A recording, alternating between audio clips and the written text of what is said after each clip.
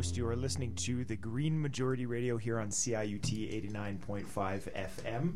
I'm going to be speaking. There we go. My voice may have come out of the ether there. In case it did, you're listening to the Green Majority. I'm Darren Caster, your host here on CIUT 89.5 FM, and we've got a couple of things today. One, we'll be speaking to a documentary filmmaker, Charles Wilkinson, who's going to be joining us in the second half to talk about the film Haidai Gwaii. I believe I'm pronouncing that correctly. It's the third part in a series. We actually had Charles on.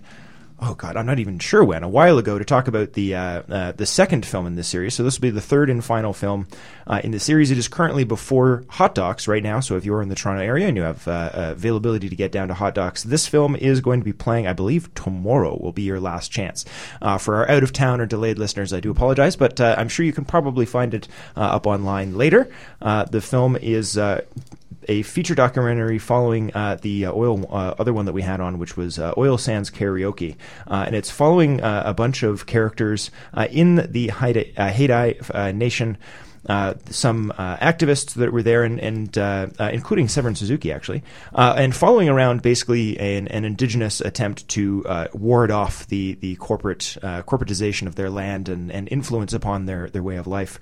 I'm very interested to have that conversation, but it will have to wait. Because first, we have the reigning champion, title belt holder for most ever visits here on the Green Majority, Tim Nash. Welcome back to the program. Thanks so much for having me.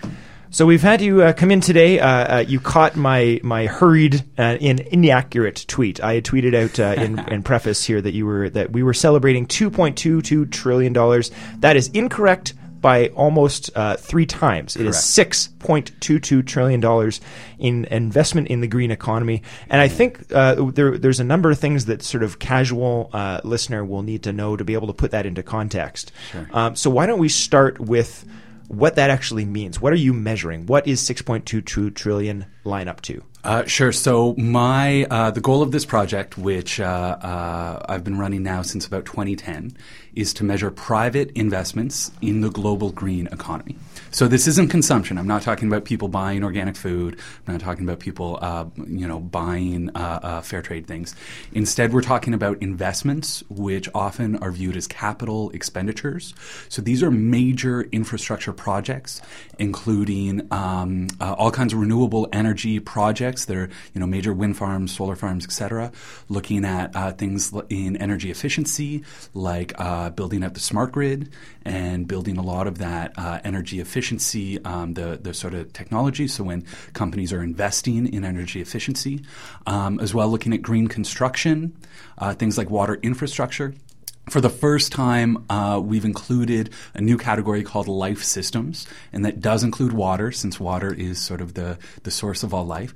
But it also, for the first time, includes aspects of human capital, which I'm really excited about because I think that it's really important when we talk about the green economy to understand that humans are a big part of the green economy. So for the first time, we've included investments in e-learning technologies, which I think is really kind of revolutionizing the ability for people to access education. So really these are investments. So these are going to be all kinds of different large scale investments in the green economy. And our total $6.22 trillion is an aggregate that goes back all the way to 2007. And really, when we set out to start counting, our goal was to hit $10 trillion by 2020. Based on the best information available at that time, we figured if we could see $10 trillion of investments by 2020, that would kickstart this global transition to a green economy. And I'm happy to report that we are well on our way. We are ahead of schedule, that the green economy is booming right now towards that goal of $10 trillion. It was a phrase, I believe I'm probably badly paraphrasing you, but it's been expressed on this program before, the sort of the sentiment that this sort of, clean tech as a general sort of just category was something akin to a dam about to break, in that it was sort of a race where nobody had sort of heard the official start gun yet, so people have been sort of creeping up on the start line and looking around at their competitive businesses in their field, and then all of a sudden, as soon as it sort of turned out, as soon as it was clear to the market, quote unquote, that this is where the future was, that it was just going to be a sprint all of a sudden, and that the dam would break. Is this what we're seeing right now? It's getting there. It's getting there. I think that there's still in the investment world, there's still a negative bias towards things green. It was really interesting. I was reading a fair bit about the company TransAlta. I don't know if you guys know TransAlta, but huge utility in Alberta. So large coal burning, utility producing electricity, and they had had made these massive investments in wind farms that the market just simply wasn't valuing. That their investors just really seemed to not care about and wasn't attributing it proper value. And so they actually spun that off into a separate company called TransAlta Renewables. And in doing so, they're now capturing better value for those assets because people like myself and my clients who want to invest in renewable energy, who actually have a positive bias towards these things, are looking at TransAlta Renewables as a much more attractive investment than just the simple TransAlta company. So I don't think the dam has necessarily burst yet. What I would say is that it's filling very, very rapidly. I used to joke with some friends about this idea of a green bubble that, at some point we were going to have this clean tech bubble akin to the tech bubble, where things were going to be wildly overvalued and, it was just going to be this huge, and we're not there. But I'm starting to get some of that excitement, some of that sentiment. I'm getting questions and inquiries from people that, I would have thought never to be interested in the green economy, that are now looking at the growth rates, that are now looking at the return on investment from some of these companies and are saying, wow, I want a piece of that. So let's before we go any further into what those numbers mean, let's put it into context a little bit. You also have been comparing to what you're referring to as the brown economy, which are the traditional or dirty economy. So let's put that number into context. 6.22 billion under green, and compared to what? Trillion. Yes, you're going to be correcting order of magnitudes. Math is hard, and so it's a tricky one. So this is a new concept I've come up with where I'm really trying to put that 6.22 trillion number into context. We talk a lot about the green economy. So the brown economy, I'm looking at sort of the same capital expenditures, but in oil, gas, and fossil fuels, essentially. And so I was trying to come up with a number for that. And the best number I could find was the International Energy Agency looked at the figures for 2014 in their global report, and I believe they had $1.1 trillion. Now that would be compared to in 2014, I believe my aggregate was close to about 800 billion in the 1 year for the green economy. So we're not there yet. There is still more investment in the brown economy, the sort of dirty fossil fuel economy, than there is in the clean green economy. However, I think that this year, 2015, we will see that shift. Partially because investors are so willing to invest in the green economy.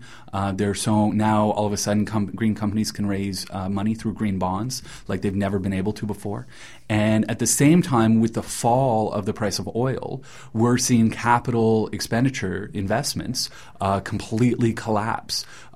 Projects in the oil sands that are getting canceled, all kinds of different investments and projects that were ready to go in terms of exploring new fossil fuel reserves are now being shelved. So it really wouldn't surprise me if this is the first year where we actually see private investments in green infrastructure outstrip private investments in what I'll call brown infrastructure. So which brings me to your recent opportunity to be on Amanda Lang's show. Do you first of all, if you wanted to sort of, I believe you were on there essentially summarizing the same report. Correct. Do you want to just maybe share a bit about your experience on air, but also with the understanding that, do you think it means anything that you were on Amanda Lang? Like, does that itself, is that some sort of benchmark? Yes and no. I mean, I think that it's, for me, I'm really happy to be able to reach out to a diverse audience. I always joke that I'm either the only economist in a room full of hippies, or I'm the only hippie in a room full of economists. I'll let you guys judge which one I am today. But obviously, going on the exchange there, that's the environmental perspective is not well represented on that show very often. So for me, it was, it was an opportunity to be able to reach an audience that I normally wouldn't be able to reach. The fact that I can come in and talk about investments to the tune of $6.2 trillion I think is really what's allowing that opportunity. That for the longest time, the Bay Street and the traditional investment industry really saw what I was doing as a niche space where there just simply wasn't a lot of action. Now, all of a sudden, like I said, I'm getting interest from parties that I never thought would have been interested in this space before. That people are really recognizing this as potentially the next big thing when it comes to a sector investment approach.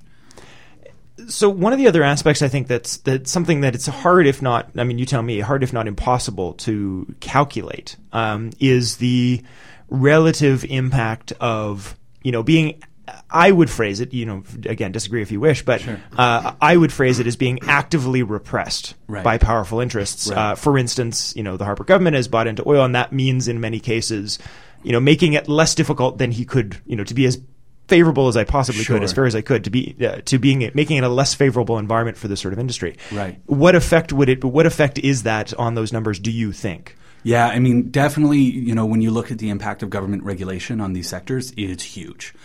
This is still, even though it is, trillions of dollars, a lot of these green sectors would still be called nascent or infant industries. So they really are in a growth phase. As such, government regulation plays a huge role. We saw the impact of a feed-in tariff here in Ontario, which, created so many jobs in the renewable energy industry here in Ontario. People can argue whether those subsidies are good policy or not, but from an economic impact, it obviously had a very positive impact there. Now, what's interesting to me is we are starting to see a leveling of the playing field, specifically around carbon pricing. And this, to me, is the great leveler because I always look at sort of the cost-benefit analysis. And, the benefits of cheap energy and from fossil fuels have been tremendous. They've provided for a lot of really positive things, but they've come at a very serious cost, i.e. climate change and carbon emissions, that has never been put into the business model. It's never been calculated. It's never been part of that. So as we get more carbon pricing, what that's going to do is really allow these technologies to compete on a much more even playing field. It was interesting with Amanda Lang, but she brought up the idea of subsidies and that, well, are these green industries being subsidized? And, it was a very easy retort for me to say that the fossil fuel industry, I believe, receives 6 times the level of subsidies globally that green technologies do. So it's still very much an uneven playing field. It still very much is tilted towards fossil fuels and the interest there. They obviously have a lot more money and a lot more political clout, but that only changes the fundamental economics for so long. They can only sort of delay the inevitable in my mind that as the price of renewable energy continues to decrease, as people see the benefits and the efficiency gains from energy efficiency, green buildings, and those technologies that are going to save them a lot of money. For me, it's just becoming increasingly a no-brainer decision for companies and individuals, for that matter, to invest within this sector. So really, the power dynamic, it's there. It's alive and well. There's still definitely people trying to sort of keep the sector down. There's still definitely a negative bias from conservative-minded people against the green economy. But really what's exciting to me is that I see that dam starting to burst a little bit, that as people like Warren Buffett, Tim Cook, the CEO of Apple, as economists like Jeffrey Sachs, and Mark Carney in England, that as they step to the plate on this, really I think that the interests, the political interests and the economic interests that are trying to keep the green economy down are really starting to crumble. So one of the other sort of aspects there was the sort of willingness and readiness of people to induce that. So we've been talking about sort of market influences here. Your specialty, though, is in personal finance. Correct. So let's talk about this word. How does it break down for the individual? Do these changes in investments and increasements in investments change the value for an individual person who might want to consider cleaning up their portfolio? Yeah, I mean, it can. The sad part is that most Canadians have simply kind of handed off their money to their, to a mutual fund dealer, and it's just very much going with the status quo. And this trend is not being captured by the traditional investment industry just yet. And part of that is because there's a bias towards larger cap companies, which green companies are generally not. But really, from my perspective, and the business that I've built is helping people invest their own money online. And now all of a sudden we're seeing tremendous opportunities where it's just the sheer options that are available to investors now are fantastic. And whether you want to go higher risk and invest in companies like Tesla and First Solar through a green energy ETF, or whether you want to stay low risk and invest in some of these yield cos like the TransAlta Renewables that I had mentioned, or Brookfield Renewable Energy, which you're basically investing in infrastructure projects that are up and running, that are generating income every single month, and that investors can capture a piece of that revenue, of those profits, through a nice fat dividend. It's the type of thing where there are more green investment options now than there ever were before.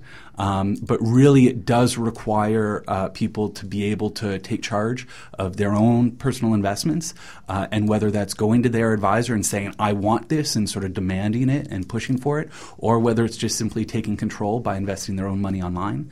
But it still does require, I would say, an extra step on behalf of the individual investor. But the options that are available and the spectrum of options that are available for all different types of investors is better than it's ever been. All right, we're speaking to Tim Nash, the sustainable investor, and a great source to learn about the renewable energy and clean industry. Lots of information on his website, and we'll put the post with the most recent transition scoreboard on today's show post. So if you're interested in getting an easy link to that, just go to greenmajority.ca after the show. Tim, before we let you go and go to our first music break, I have one final question for you there, which is that we started with you saying that we weren't quite at that dam breaking spot yet, but that you're seeing progress that makes it hopeful that we're going to get there soon. I've been seeing headlines recently about if you took away the subsidy that fossil fuels getting, that some solar panels are already reaching parity. Yeah. I read an article yesterday that we're actually going to bring up a little bit later in the program about how there's been space eroded now in the Republican side in the U.S. For taking action on climate, because now they see it as so inevitable that many Republican lawmakers are saying we better create a market solution before the Democrats are successful in making a regulatory solution, right. Which is a really interesting sort of way to look at it. So there seems to be a number of indicators across the board. Yes. For you, if I can ask you to speculate, what for you are you looking for as some of those key things that we are about to get there? What are your eyes on right now to wait for to see the change? Sure. So as far as I'm on a technological side, I think that the gap that we have on technology is batteries and storage. So with Tesla's announcement yesterday of this this home battery that they've got, as soon as that storage gets cheap enough for us to be able to store energy and be able to produce ample energy from the sun and then store it in our home, that's, I would say, the technological tipping point. And then what I would say is that the tipping point that I'm interested in is the psychological one. And really, when we do have Republicans speaking about this, when we do have sort of the right-leaning investors speaking about this, that to me is really it's going to be a psychological tipping point and a behavioral tipping point, probably more so than a technological one. So for me, I'm a little bit spoiled. I spent some time in Sweden, and it was fascinating while I was there. There was a small town, Växjö, and they had agreed, all the parties had agreed that they should go fossil fuel free by a certain date, and now all of a sudden they were just arguing about what's the best way to get there. Sort of the regulation versus that free market solution. So for me, what I imagine, what I look forward to is an election where every single party has acknowledged that climate change is an issue and that we need to support this green economy. And instead of should we or shouldn't we, the argument turns to what's the best way of doing that. That to me, when the conversation can shift from this sort of deniers versus supporters language to this more sort of free market versus regulation conversation, I'm going to be absolutely thrilled, because then the debate becomes what's the best way of achieving this future, not, is it going to happen or not.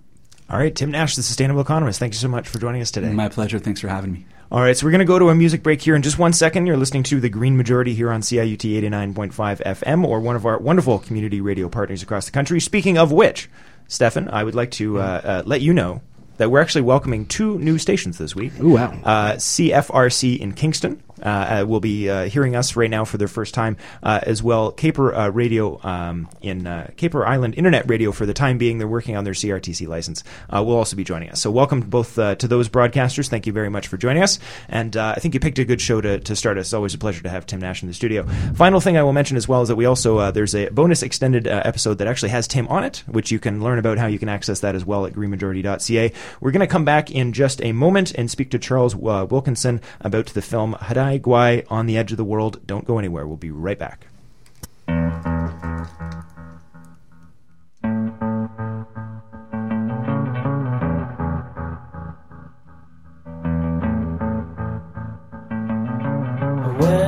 out on the street today, the Canadian dream was as far away as it's ever been.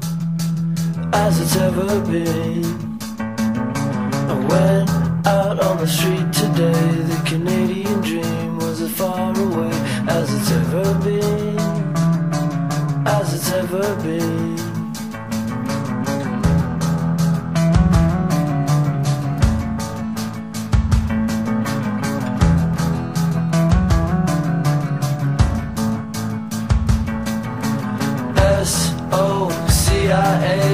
SOCIA-LISM is here to stay. SOCIA-LISM is the only way. Hey, hey.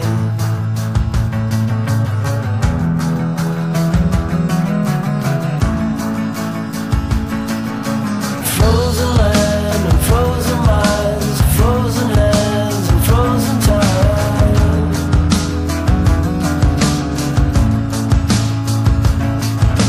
Frozen land and frozen minds, frozen hands and frozen time.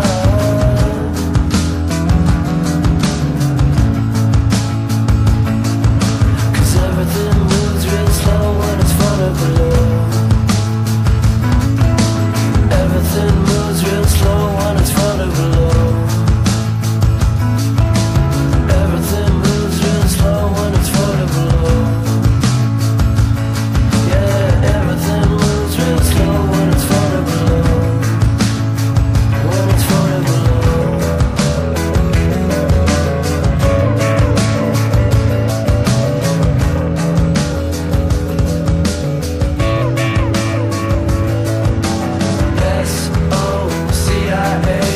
SOCIA-LISM is here to stay.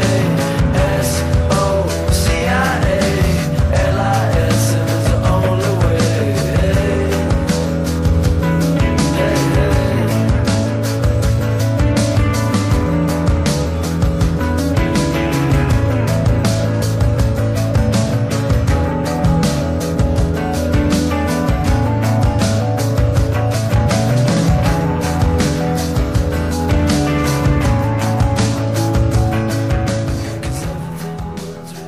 All right, and we are back here on the Green Majority, CIUT 89.5 FM. I am now sitting in studio with Charles Wilkinson about the film Haida Gwaii, On the Edge of the World. Thank you for joining us today, Charles. You're welcome. Thank you for having me. So we had you in before. I had actually, I'll be completely honest with you, I had actually forgotten that we had you on. I think it was a little while ago. But I'm now, after we were doing some research for the film, I now remember having had you on. So I'm happy to have you back now to talk about the third film in this series. I think probably for context, as some of our listeners probably didn't hear that interview from a while ago, this is the third film in the series. So would you, before maybe we dig into that too much, do you want to tell us just about the sort of series in general and about the previous 2 films? Sure, I'd be glad to. The first film. Oh, maybe I should preface this maybe by saying that there's all different kinds of quote unquote environmental films, and the films that we do fill a kind of an unusual niche in the genre, and that is that our target audience is not what you'd refer to as the converted, Like, they're not about putting it to the man necessarily. They generally tend to attract people who wouldn't describe themselves in any way as environmentalists, people who probably drive to the screenings in their Lexus or something. And these are people who'd never go to a demonstration, for example. And they'll frequently come out of the screening thinking thoughts they've never thought before. That's kind of who I like to appeal to, people who really just have not been real thoughtful about the impact that we have individually and as a group on the environment. So the first picture in what turned into being a trilogy was called Peace Out. And it basically asked the question, are we tearing up our backyard for energy? It focused on the northeast of BC and the northwest of Alberta, but it really applies to the northern ring around the entire globe. The answer was, boy, are we ever. I mean, it's inescapable. No matter whether you're a hippie or a complete redneck, you were doing it, right? The second film in the trilogy is Oil Sands Karaoke, and that one asks the question: well, if it's so obvious how much damage we're doing, irreparable damage, really, in the short term, why aren't we doing anything about it? Because so many people seem to care. And the answer that film gives is that we're all pretty focused on paying the rent. Just paying the bills and just getting through our day. And so saving the world kind of falls down to number 10 on the to-do list for most people. We've got a karaoke contest to win, damn it. And so the third film, we really didn't want to leave it on a sour note because it's so easy to be hopeless. And how many people do you know who go, you know what, this is so challenging, it's so hopeless, just screw it. Let's just party on because there's nothing we can do about it. It's all going to go to hell anyway, so let's have a good time. And instinctively, I react against that. That it seems like where there's life, there's hope, right? So we wanted to do something more hopeful, and that's what it's Haida Gwaii. It's because it's the Haida. No, it's okay. I've heard people called Haida Gwaii, right? So you're doing good. I got half right. You got half of it right. The Haida Gwaii film. I mean, it's about a place where people don't just give lip service to the ideas of sustainability and corporate over control and things like this. They actually do something about it. They've been engaged in trying to seize control of their own territories ever since the first sailing ship showed up 200 years ago. And they almost were completely wiped out, but through an incredibly stirring story and a ton of just bravery and heroism, they fought back, and they've joined forces with a group of extremely progressive non-natives to create this very progressive and becoming sustainable paradise off the west coast of North America. So one of the people featured in your film is actually David Suzuki's daughter, Severn. Talk a little bit about her contribution. Severn is amazing. I don't know how many people are aware of this, but Severn is Haida, which is to say, and this is really cool, I find, that when you go to Haida Gwaii, if you choose to settle there, and if you marry someone who's who is Haida, a natural-born Haida person, you become Haida. They're the most incredibly inclusive, distinct racial group I've ever seen. You want to become a Haida, go there and become a Haida. So they don't really distinguish that much between Haida Gwaians and like visitors, imports, and people who were born there. Her father, David Suzuki, went to Haida Gwaii a lot during the early days of the protests against the insane overlogging of the place, and he really helped a lot with that. He lent his name to it, and he was one of the really strong voices. Well, he took his family along with him, and they all kind of grew up on Haida Gwaii, and Severn got to stay with one family in particular, and she met the young man who was the young man of the family, and she fell in love. They got married. They got 2 kids, and so Severn is Haida, right? Her kids speak Haida. She writes books in the Haida language, and she's just altogether delightful. And she's typical of the Haida women. They are so fierce. They are such warriors, but they have a great sense of humor about it. So the tagline on the poster is maybe we're not totally screwed. Do you want to maybe suss that out a little bit? What do you mean by that? Well, so just what I was saying, so many people feel like we are totally screwed. And if you look at the power of the corporations that make most of the decisions that dominate our lives, it's mostly pretty hard to imagine us turning it around. And I must say that the most educated people that I know who study political science for a living say that it's almost entirely unlikely that our governments will have the power to turn things around. And I'm talking about climate change. I'm talking about overpopulation. Governments are so in the thrall of the corporations, their corporate masters who pay for the elections, that it's almost entirely unlikely that they'll be able to turn it around in time. But individuals seem to be able to. And we're seeing examples of individual action all over the place that leads to group action, which makes stuff better. We're seeing stuff like that in Quebec and Ontario this last week with the accord that they've struck, regardless of what happens in Ottawa, on limiting carbon emissions.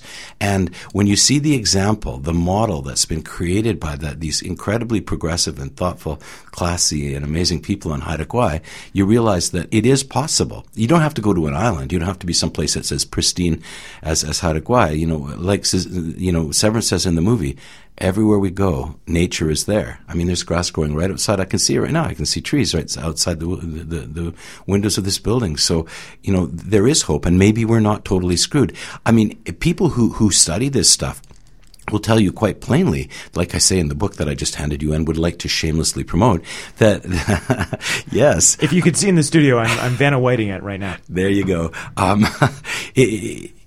I lost my train of thought, except it's such an amazing book. That's why I did. But Severance. No, but I wanted. I mean, one of the sort of key things that jumped out for me here, the description. First of all, I mean the description of of what it looks like is something I need to see it. But I mean, it sounds beautiful. But one of the things that really jumped out at me was that theme of the sort of corporatism, and it's something that when we're talking about political stories and quote unquote left and quote unquote right, that really sort of mystifies me, because it's one of those things where sort of instinctively people will be like, yeah, corporations have too much power. Most people, even if they're not concerned about it to the point that they want to, vote to change it or any of that stuff, most people just off the cuff will agree with that from any part of the political spectrum. Yep. And so it seems completely mystifying to me that, people will do that and then in the same breath be like, no, climate change is a hoax. Those poor oil companies are just trying to make a buck. And be like, what? Yeah. How much of this do you think is just pure unadulterated cognitive dissonance? Oh, most of it. But I think we have to be really careful to appraise how big the hoax of climate change, how big that argument is. People who study these things say that the vast majority of people in the world, never mind just Canada, understand that we're in deep trouble. But the loudest voices are the ones with the most money in their pockets, and they buy the airtime. I mean, when you see the ads for, the pipelines and the coal companies and that, they have glowing taglines like, committed to my favorite one, it's in the book, committed to fresh thinking on responsibly extracting the energy we need to drive our lives. And if you parse that out, they're committed to creative thinking. Now, imagine if I owed you money and told you that I'm committed to creatively thinking about how to pay you back. Right? Kevin Farmer wanted to jump in. Oh, yeah. Hi, everyone. Well, I was just thinking, with the collapse of the price of oil and all of the projects that have been stalled in the tar sands, really all of those companies they should be all over those land reclamations they've been promising. That was part of the deal all along, right? That they were supposed to reclaim that land, rehabilitate that land when they were done with it. And really now it just seems like the perfect opportunity, right? There can't be an army of people out there extracting the oil right now because the price is bottomed out. Where's the army of horticulturalists and landscapers restoring the Garden of Eden? They reclaimed at least 1%, Kevin. Yeah, come on, man. Actually, I don't even think it's 1%. I think it's 1 kilometer, 1 square kilometer. And it's the one they use as the backdrop for their ads showing what a great job they're doing reclaiming that land. But seriously, look at those pictures. What they've done is they've taken the money and run. F you very much, Alberta. Mm-hmm. We had a joke earlier. Tim made a joke earlier about math is hard, and Jim Prentice might be discovering electoral math is hard, but this math is not hard. They've obliterated in this post-apocalyptic hellscape, several hundreds and hundreds of square kilometers. It's the size of Florida, yeah. Yeah, it's massive. It's just unbelievably huge. Neil Young got a lot of criticism for saying it looked like he chose the wrong image. Hiroshima, yeah. Yeah, he said it looked like Hiroshima, and I think people. It was more like Nagasaki, really. Yeah, well, I think people got distracted by the human catastrophe that's implicit in that. But he's wrong in supposing that it looks like an atomic bomb went off there. It looks like several went off there. It looks like they're still going off there. Yeah. And the fact that anyone even supposes that land can be reclaimed, that struck me as a fiction from the get-go. It strikes me as a fiction now, seeing it. But where are they? Where are they reclaiming that land? Well, they've taken the money and run. It's a great question. And when we did the oil sands picture, we got actually access from the two oldest companies there, Syncrude and Suncor. We got to hang out with some of their the environmental biologists that they have, and they got a relatively small army of these people on staff. Most of them for greenwashing, but some of them are doing some really, really serious and thoughtful work, and they really take their work seriously. I have to admit that they are. But I had a conversation with one of them, and we were getting along great, and I just said, the public doesn't trust you guys at all. We say things like what you just said, that these guys are not committed at all to honoring their promises to reclaiming the land. And she said, oh, come on, like this is this gain and that gain. And I said, hang on. The history of mining in North America and the world is that when the mining companies are finished extracting the profit, they cut and run and leave the mess for us to clean up. Now, I believe that you believe that your company's going to do differently, and it may be true that you're going to, but if you do, it will be one of the first times in history. So please excuse our skepticism. It's up to you guys to prove that we're wrong. It's not up to us to follow you in blind faith. And that's what we're being asked to do. They say that they're going to clean it up. They say they're going to reclaim it. Well, show me the money. Just show me. And now would be the time. Now would be. There should be legions of people out there saying, oh, look, the trucks, we're not running the trucks. We're not running the in situ extraction. Look at all this downtime we've got on our hands, these billions of dollars in profits we've got like burning a hole in our pocket. We should just be all over this like ants. No, but the interesting thing, the thing about this, and this is a fascinating discussion, we were just talking about it this morning in real depth, is that the price of oil has plummeted. Everybody is saying that the only thing that's preventing Canada from joining the family of nations that's committed to reducing our greenhouse gas emissions, the only thing is the Athabasca tar sands. And they said, so if we stop that, of course, we would be able to meet our commitments. But that's not going to happen. They say that as if that's a given, that we can't do anything about the tar sands, when in reality, we're going to. Like, newsflash, we're going to stop taking oil out of the tar sands. It's going to happen. It might not be this year and it might not be next year. But sooner or later, that project, they're going to find a way to get that carbon, that energy out of that resource without putting carbon in the atmosphere, or they're going to be shut down. So I would think that a top priority, along with cleaning up the mess that they've created, is to do everything possible to try and find a way to get the wonderful energy out of that source without destroying, our grandchildren. That should be job one, and it isn't. And so one of the things that sort of really strikes me about that sort of stuff is, the room has been, filled here with furious head nodding, but you can go a lot of places and I could play that clip of what you just said. Yeah. And, you'd have a range of responses anywhere from, you have no idea what you're talking about to, oh, you're just biased and all this stuff. Mm. So we started the interview with you sort of outlining that your target market is those folks. Yes. So, we're having a sort of, among peers sort of conversation here. Yep. But how would you phrase this, or better yet, maybe how did you use the film to phrase this for that audience? Well, thank you for bringing it back to that. Actually, that is kind of the point of Haida Gwaii on the edge of the world, and I think that's why it's getting the response which has been pretty wonderful here that it's gotten. And that is that instead of wagging a finger at the evil corporations and so forth, while acknowledging that corporations have done some terrible damage in that land, what the people of Haida Gwaii are basically giving us a model for is that when you turn away from that industrial global model to one that's more community-based, which you could do here in Toronto, you could do anywhere in the world, life is better. It's just better. Like the corporate global model, that ain't the way to have fun, son. It just isn't. The people in Haida Gwaii have so much damn fun. You can just see that they chill. Like they don't have fancy new cars. Like I'm shocked here in Toronto by how many like Ferraris and Lambos and all. You'd walk anywhere and there's all these expensive cars, and it wasn't like that here even 10 years ago. You go to Haida Gwaii and I swear to God, there's one Porsche on the entire island, and it belongs to a guy who was diagnosed with a terminal illness, so he went out and bought a Porsche, and then he found out the diagnosis was wrong, so he feels like an idiot. Isn't that great? You could convert it to electric, perhaps. Yeah, you could. Yeah, Elon Musk is in the wings. I think we'll go to our second final music break here. If you'd like to stick around, we're gonna switch over to talk about some news items in a minute here. But I'll give Kevin the final word here before we go to our music break. I just want to pick up on something William said about the history of mining companies. And recently, I was plugging a piece of investigative journalism by 16 by 9 called Contamination Nation. I just recommend everyone. It's on the global website. 16:9 Contamination Nation. It's about a 15 or 20-minute segment about exactly that. A mine here in Canada that has left behind billions of tons of arsenic trioxide it's going to cost us $1 billion to impound this stuff in the first place. We're on the hook now for $2 million a year in perpetuity to keep it impounded. That's about one of 20,000 mining sites in Canada alone. And this is a first world country that has some level of environmental and human rights regulations. Yeah. So you just multiply that by what goes on around the world. And it has some regulations because some of the CEOs live here. That's right. That's right. But you know what? You're absolutely right. Come see the movie, the Haida Gwaii. Go see the movie too. Yeah, no, but you'll see. I'm going to see it, by the way. Those guys have figured out a way to stop those corporations, those very corporations, in their tracks. They found the secret. Mm.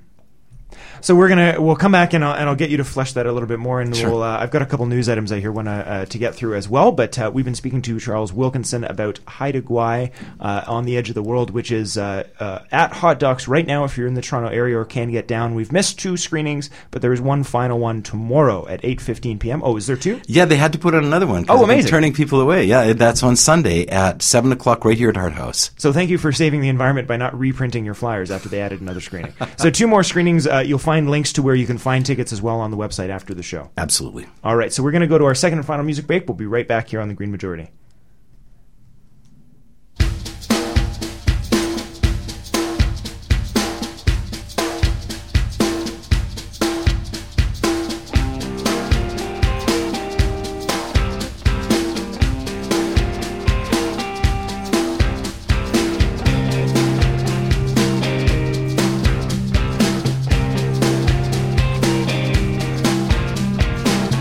Spring starts when our heart beats pounding.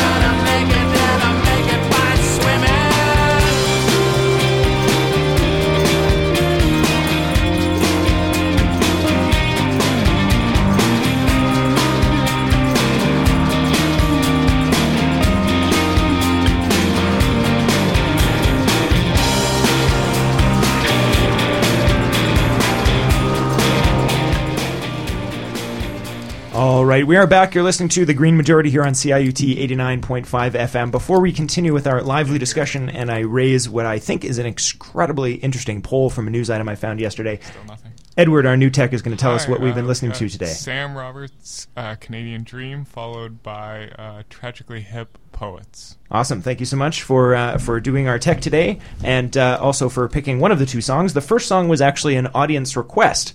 So if you have a band that you would like to hear, we prefer Canadian, as we try and keep all the music on this show Canadian. But if you have a song you'd like to request, you can tweet at us at Green Majority. You can go to our Facebook page, or you can just go to thegreenmajority.ca and use Contact Us and just email me, whatever you wish. Carrier Pigeon, our office address is listed there as well, so you can use Carrier Pigeon, whatever you prefer. But if you have a song you'd like to hear, especially if it's don't be shy. If you have like a friend's band or something like that, local music, somebody that's not signed, something you made on a piano when you were late at 3 o'clock in the morning, whatever, go ahead and send it to us. I can't promise I'll play it, but I will consider it.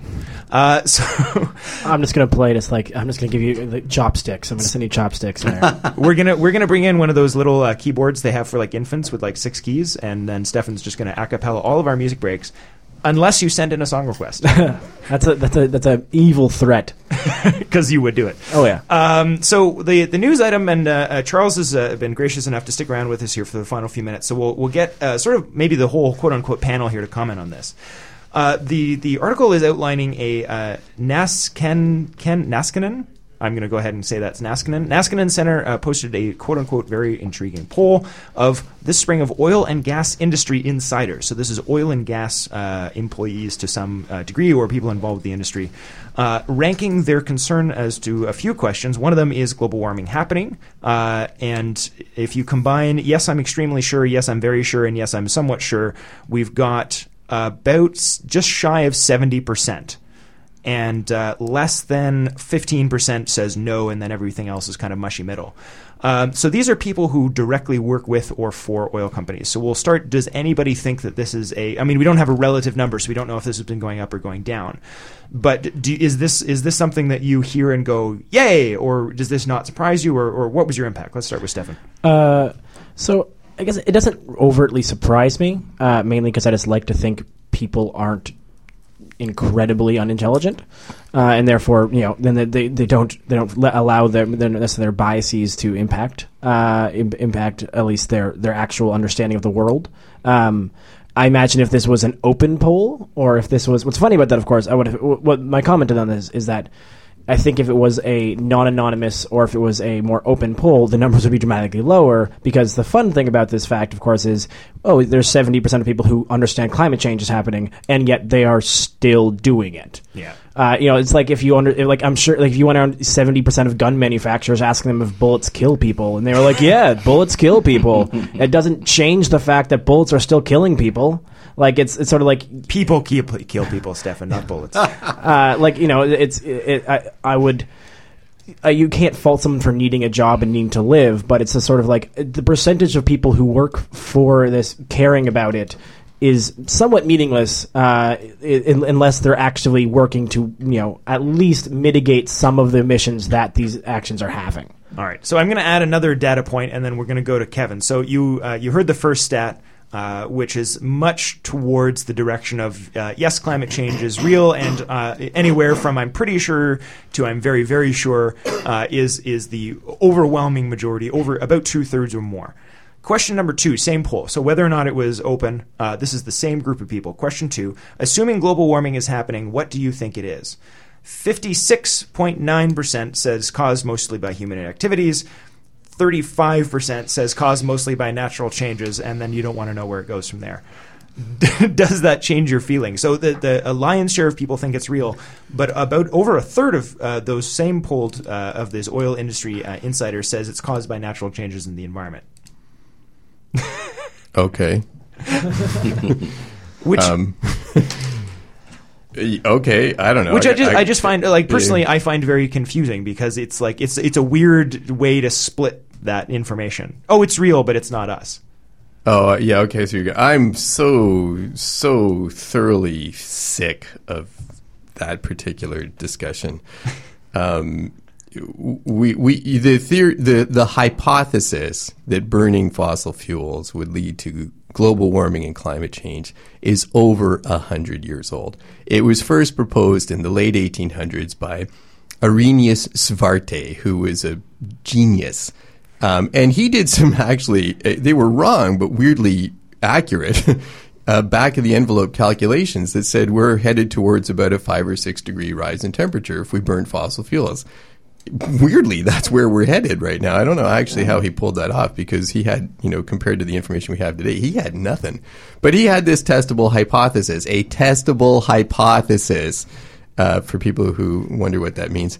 And we've been testing that hypothesis and gathering data on that hypothesis now for over 100 years. And we have so much data, and we have such an enormously compelling explanation for that data, that we have elevated this discussion to the status of a scientific theory. I hate to break it to you people, there's no such thing as a scientific fact. Outside of things you can measure, observe, whatever. Those are the facts of science. The theories are a more exalted statement. Yeah. Theories explain vast bodies of data, which is what science calls facts. It makes predictions. We have over 100 years of data on this. We have been testing this hypothesis for over 100 years. It has achieved really the status of theory, which sounds terrible to people in colloquial language, but it's a big deal in science. It's the theory of gravity. It's the atomic theory of matter. It explains a vast body of data in a compelling way. If people are still confused about this, I can't help you. I've been at this for 20 years. If you're still confused, I've got nothing left. There's actually a website, Just a Theory. I don't know if it's .com, but it's Just a Theory. It's actually targeted more for folks, most of whom are coming from a fundamental religious point of view, but who deny evolution. Oh, I got to jump all over that. There was a HarperCon recently who was saying, just stop calling evolution a fact. Weirdly, he was correct. It is not a fact.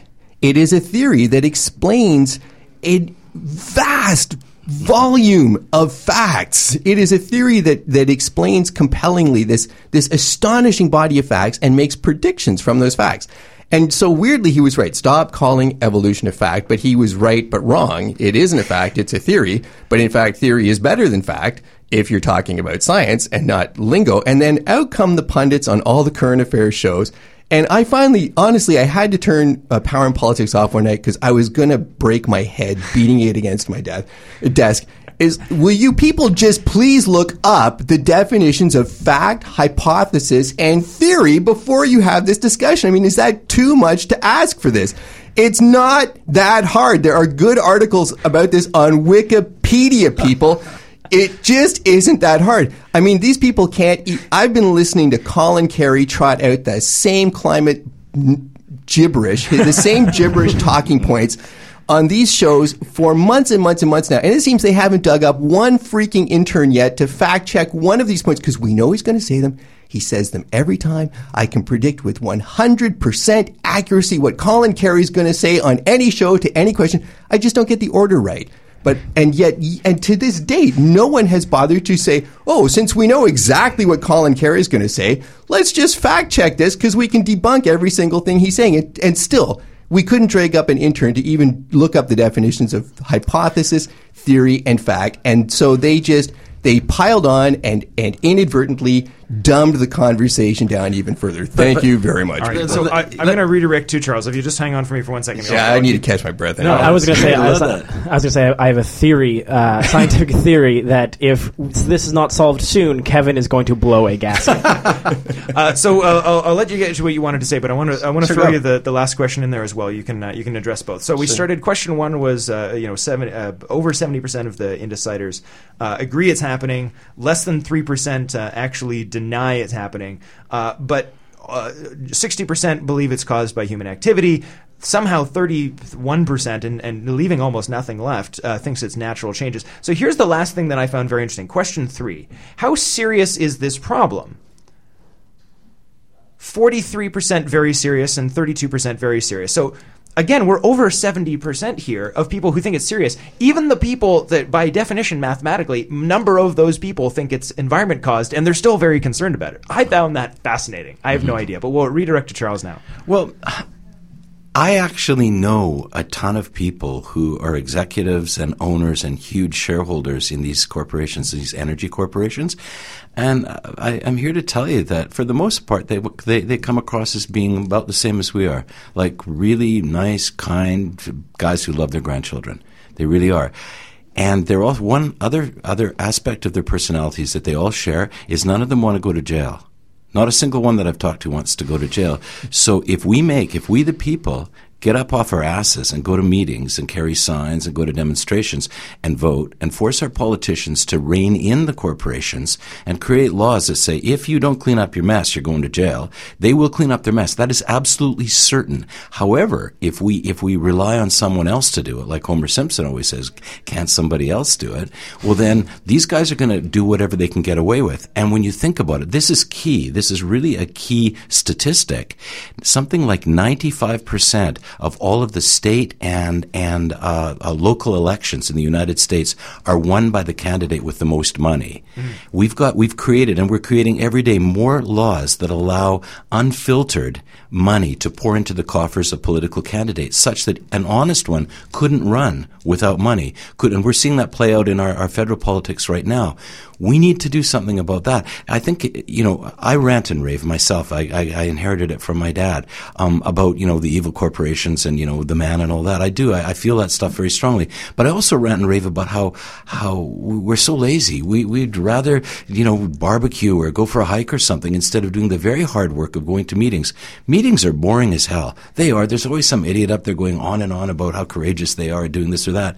But we have to do it. We have to go to that stuff, because if we can't succeed in reining in corporations, keeping in mind that corporations have the same power and the same status in law as an individual, but they're wholly devoted to making a profit in the short term. They can't do anything else. Legally obliged to. So they're essentially terminators. That's what they are. And I'm not saying that they're inherently evil. I'm saying they're inherently without emotion. They are amoral. And it's up to us, and we can do it. And when we try, Haida Gwaii is a classic example. They brought those guys to heel. All right, so we have time maybe for a super quick wrap-up comment. If well, then let Stefan go first, because okay. I'm dangerous. Well, how quick it is you have 30 seconds. 30 seconds on everything. On yeah. the Meaning Live. I'll just jump off Meaning Live. Meaning Live. I'll jump off the wonderful thing Charles just gave us, which is basically that what we are seeing is this sort of changing of business to having a social mission, and we're seeing that more and more commonly. And I think that is a positive trend. And right now in the world, any positive trend that is both rare and welcome. Yeah, and I say no matter what people think about the science, as long as they're on board with creating a cleaner energy economy, with reference to these numbers we were looking at. I don't care what they believe, as long as that we agree what the solution should be. They can come to that conclusion for whatever darn reason they please. Can I throw one more thing in? Everybody listening, turn your lights off. You're running on nuclear power. And that's where we'll have to end it so much. Thank you so much, Charles. Haida Gwaii is at Hot Docs. 2 more showings this weekend. Don't miss it. Other than that, if anything you missed, any information, links you want to do, or any of the articles, go to greenmajority.ca later for the show post. Thank you very much. You've been listening to The Green Majority here on CIUT 89.5 FM. Folks, we'll have a good green week and see you next time.